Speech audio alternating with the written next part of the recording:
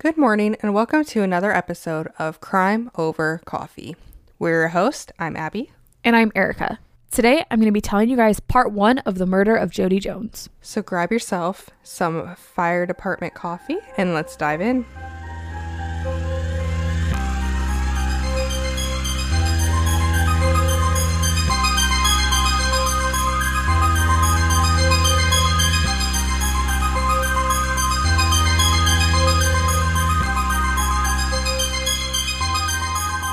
This episode is a case suggestion from Georgia L. So thank you, Georgia, for suggesting it.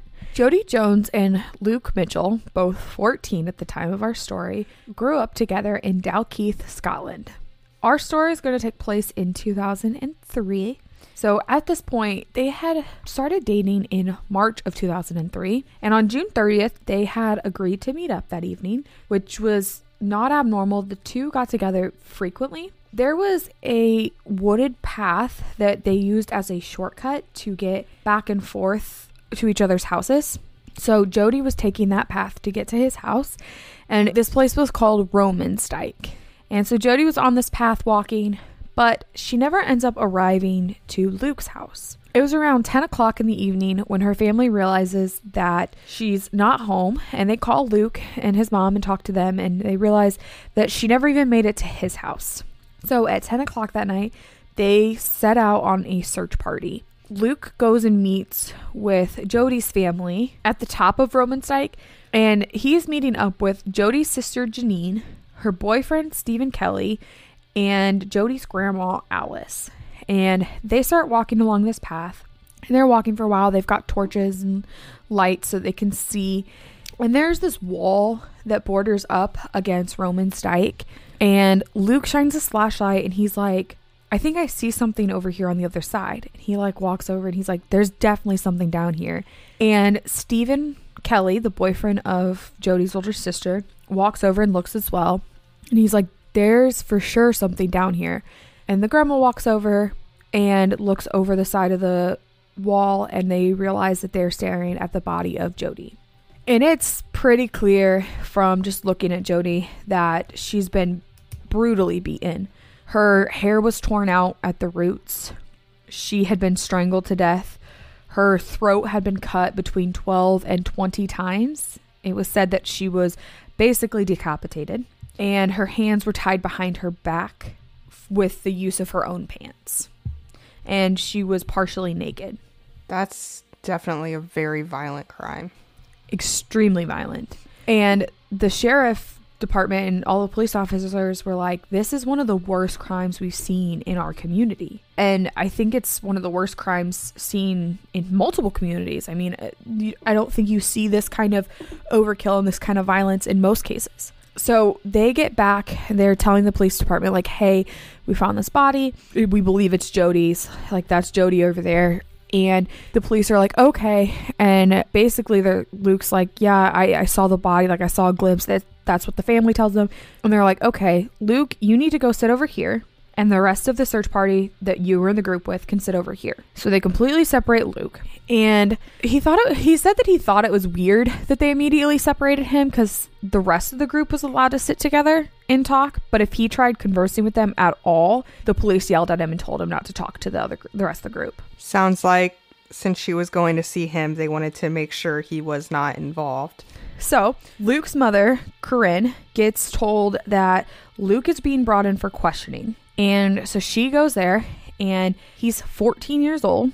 They refuse to allow his mother into the questioning room during questioning. Luke requests a lawyer, and they tell him he does not deserve a lawyer. And when he requests his mom to be in there, they tell him no. Yikes. I don't quite know the laws and how they differ over there, but I would assume that's probably going against the norm. Yeah, and we'll get into that a little bit more later. Luke is very quickly, I think same day, he's named their prime suspect. And what they have on him is the fact that he was the one that saw the body first. Well, if she was going over to meet him and he was at his house, you could probably assume maybe one of his parents were there. Did they ask them? Yeah, so his mom, Corinne, was home. And so was his brother at the time.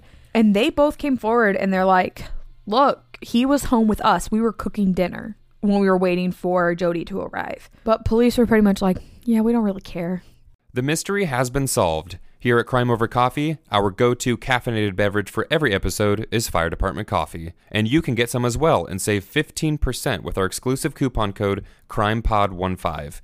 Owned and operated by firefighters and veterans, 10% of all their proceeds go directly to helping sick and injured first responders. And with an incredible range of flavors and caffeine strength, it's a company that all of us can easily support.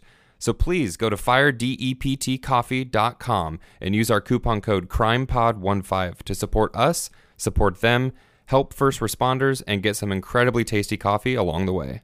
So police have named him as a suspect, so they decide that they're going to investigate Luke's house. Now, Luke is not your typical 14-year-old. When they're investigating his house, they do find a lot of things that are different for 14-year-olds, but not necessarily condemning for him being a murderer. So they find that he's very goth. That's the lifestyle he leads. And they do find satanic slogans on books and things in his home. And apparently he was known around the community kind of as a dope smoking devil worshiper. That's a quote. And a lot of people said that he was really into the Black Dahlia case. And then a lot of people compared the Black Dahlia case to the way that Jodi was murdered. So all these things kind of combined. The police are like, they didn't think he was looking that great. So the funeral comes up for Jodi, and Luke and his mom and brother are all told they are not allowed to attend Jodi's funeral. I mean, if the family of Jodi is thinking it's him at this point, I can understand them wanting to keep that excluded from like burying their daughter. It makes sense. So Luke and his mom decide that they're going to have their own vigil at home for Jodi. So at the time of the funeral, they have their own little thing at home to celebrate her life. It was something that was very quickly attracted by the media and by the public, and everybody blamed Luke and his mom. And they're like, we hate you. We don't want you around. The media truly had him convicted prior to him even having a trial. Every news article that released about him was, boyfriend did it, boyfriend did it, boyfriend did it. And at this point, he was still a suspect in the eyes of the law.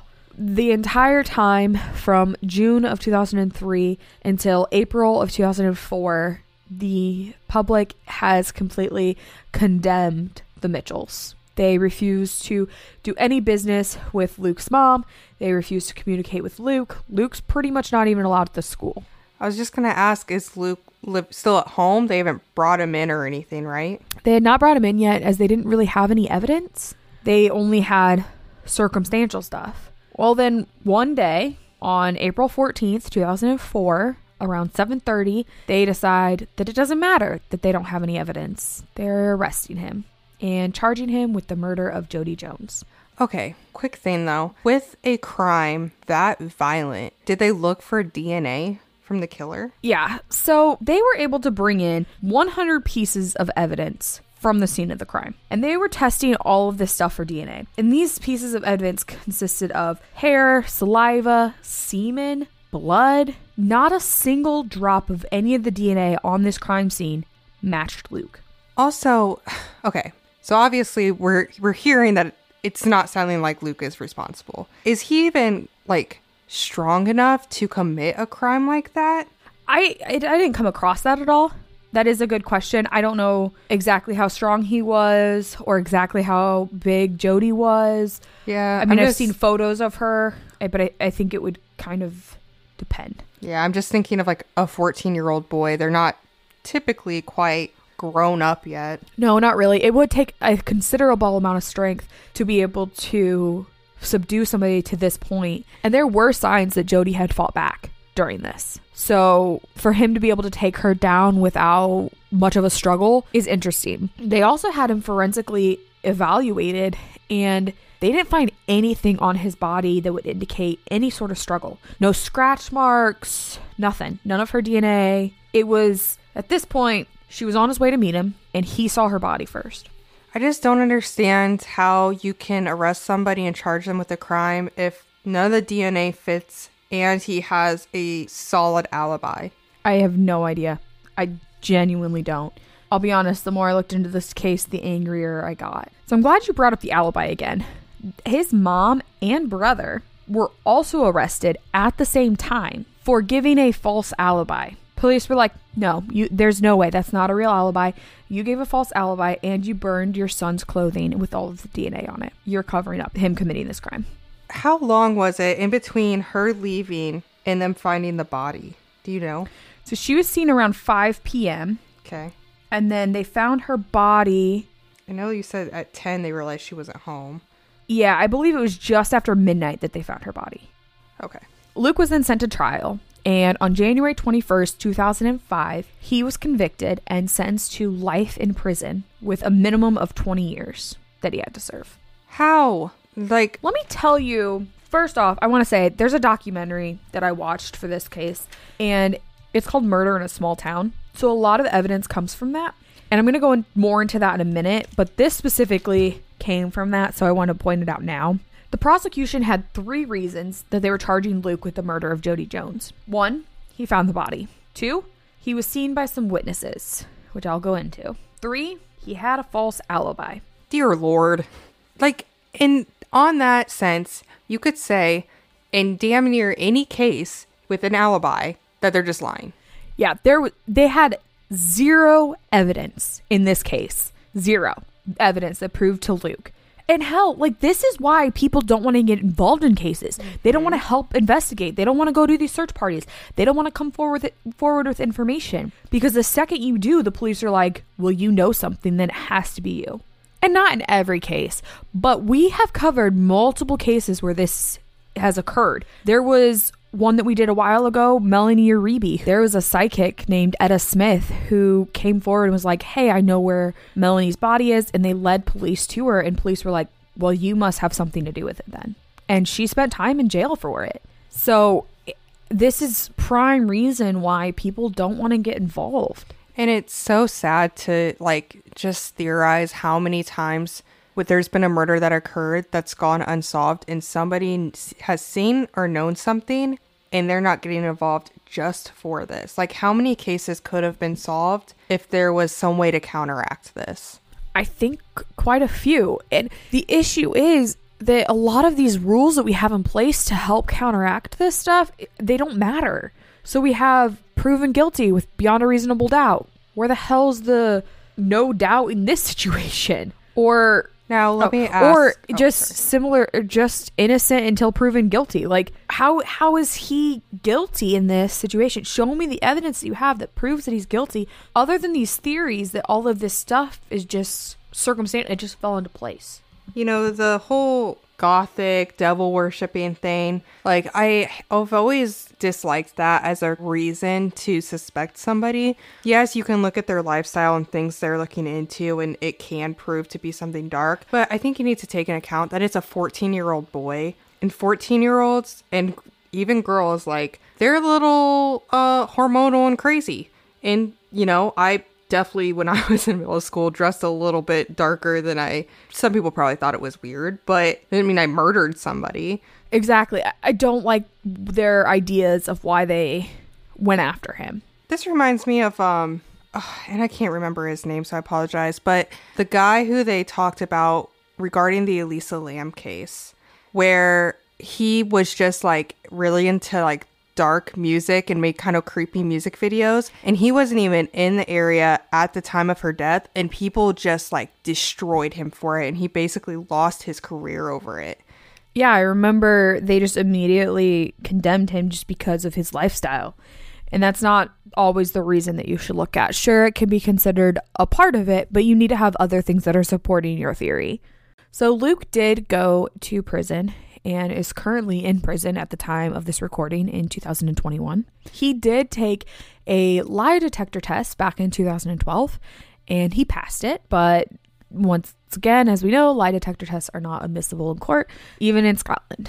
His mother also took a lie detector test and told police, she's like, even before she took the test, she's like, my results can be published to everybody. I know that I'm being honest, and you guys are just not listening. So they asked questions about, you know, did you lie? Did you cover it up? Did you burn your son's clothing from the scene of the crime? Did your son do it? She passed the entire polygraph test. So that's 2 people passing a polygraph test, and still 0 pieces of evidence connecting him to the crime. So it was 17 years later. So this documentary that I'm talking about actually came out in February of this year, which once again, we're recording in 2021. And the main point of this documentary was to, Abby, can you guess it? Prove his innocence? Yes, that was the main point of this documentary, to rediscover the evidence and to work the case from point A all the way until where we're at now. And that's what they did. There are these two, I believe they're former police officers, but they're currently private investigators, Michael Neal and John Salins. And they're like, we are going to look into this and we are going to start from square one. So they decided they were just going to take the crime itself, play it out as much as possible, retrace Jody's footsteps, retrace the steps of Luke, and look into all of the eyewitness testimonies and everything that they could in order to determine if Luke Mitchell killed Jody Jones. I'm not going through this in a specific order necessarily. I'm just going to kind of discuss different pieces of evidence and different things that they came up with during their investigation. One of the things that they said really early on into the investigation, and Abby and I kind of talked about it, but how brutal this crime was. This was such a brutal case that you would think whoever had committed this crime would have some sort of scratches or some sort of marks from Jody fighting back, or they'd have some sort of blood or DNA on their person, right? Right. And that's what these guys say. They're like, there has to be something with the amount of blood that was found at the scene of this crime. There's no way the killer could have not had blood on them. Once again, as I said, there were over 100 pieces of evidence brought in from the scene of the crime. Now, I'm just going to drop this information on you guys right now. I was trying to figure out where to put it in or build up to it, but there was DNA found on Jody's t-shirt, and they actually had a match prior to the trial. Now, Abby, would you like to guess? Do you think it belonged to Luke? I'm gonna go with no. Nope. DNA found at the scene of the crime on the victim did not match Luke. It matched Stephen Kelly, the boyfriend of the older sister. What the fork? This case has made me so mad looking into it. It's like, that makes me want to cry. Like, this is so messed up. I promise you it gets worse. So the prosecution has answers for everything. Like, the mom lied about the alibi and he found the body. So, it had to be him. Hey guys, in case you couldn't tell, that was sarcasm from Erica. Yes, extreme sarcasm. I'm angry. So the prosecution comes forward with their answer on why Stephen Kelly's DNA would be on Jody's t-shirt. And he says, and they said that it was because Jody had borrowed her sister's shirt. And so because her sister had worn it at one point, her boyfriend's DNA would be on there. Also, on a blood stain. I was just going to say, what kind of DNA? I wanted to bang my head against multiple walls during this research. Maybe I'm sure you're going to answer this, but just real quick, give me a little sneak peek. Do they go back and address the investigators or police involved in this case? Nope. Not that I could find anywhere. Not that I saw in this. This is a perfect example of they should probably be punished to some extent. And maybe some Absolutely. of their old cases reevaluated. I will briefly go into it towards the end, but I don't know that anything actually came of any sort of punishment for the police officers. They also found more DNA evidence at the scene of the crime, other than things that I've already mentioned. I guess I did mention it. I said that they found semen. They found a used condom at the scene of the crime, and there was DNA on it. They did not, however, match this DNA to anybody. Did they test it? Yes, it did not match Luke. And as far as I know, it did not match the boyfriend, Stephen Kelly. I don't know if they compared it to his DNA or if they only compared it to Luke, but it did not match Luke. Oh, okay. So it's possible they didn't even compare it to Stephen. It's possible. Okay. Well, I was going to say that makes me think maybe someone else was also involved with Stephen. Yeah. I don't want you guys to think that Stephen is the one that did it yet. Oh. Because I still have so many people to bring in and so many people that are investigated. And I'm going to end this episode with just letting you guys know that in 2006, police were able to find who the DNA on the used condom belonged to. So come back for part 2 to hear more.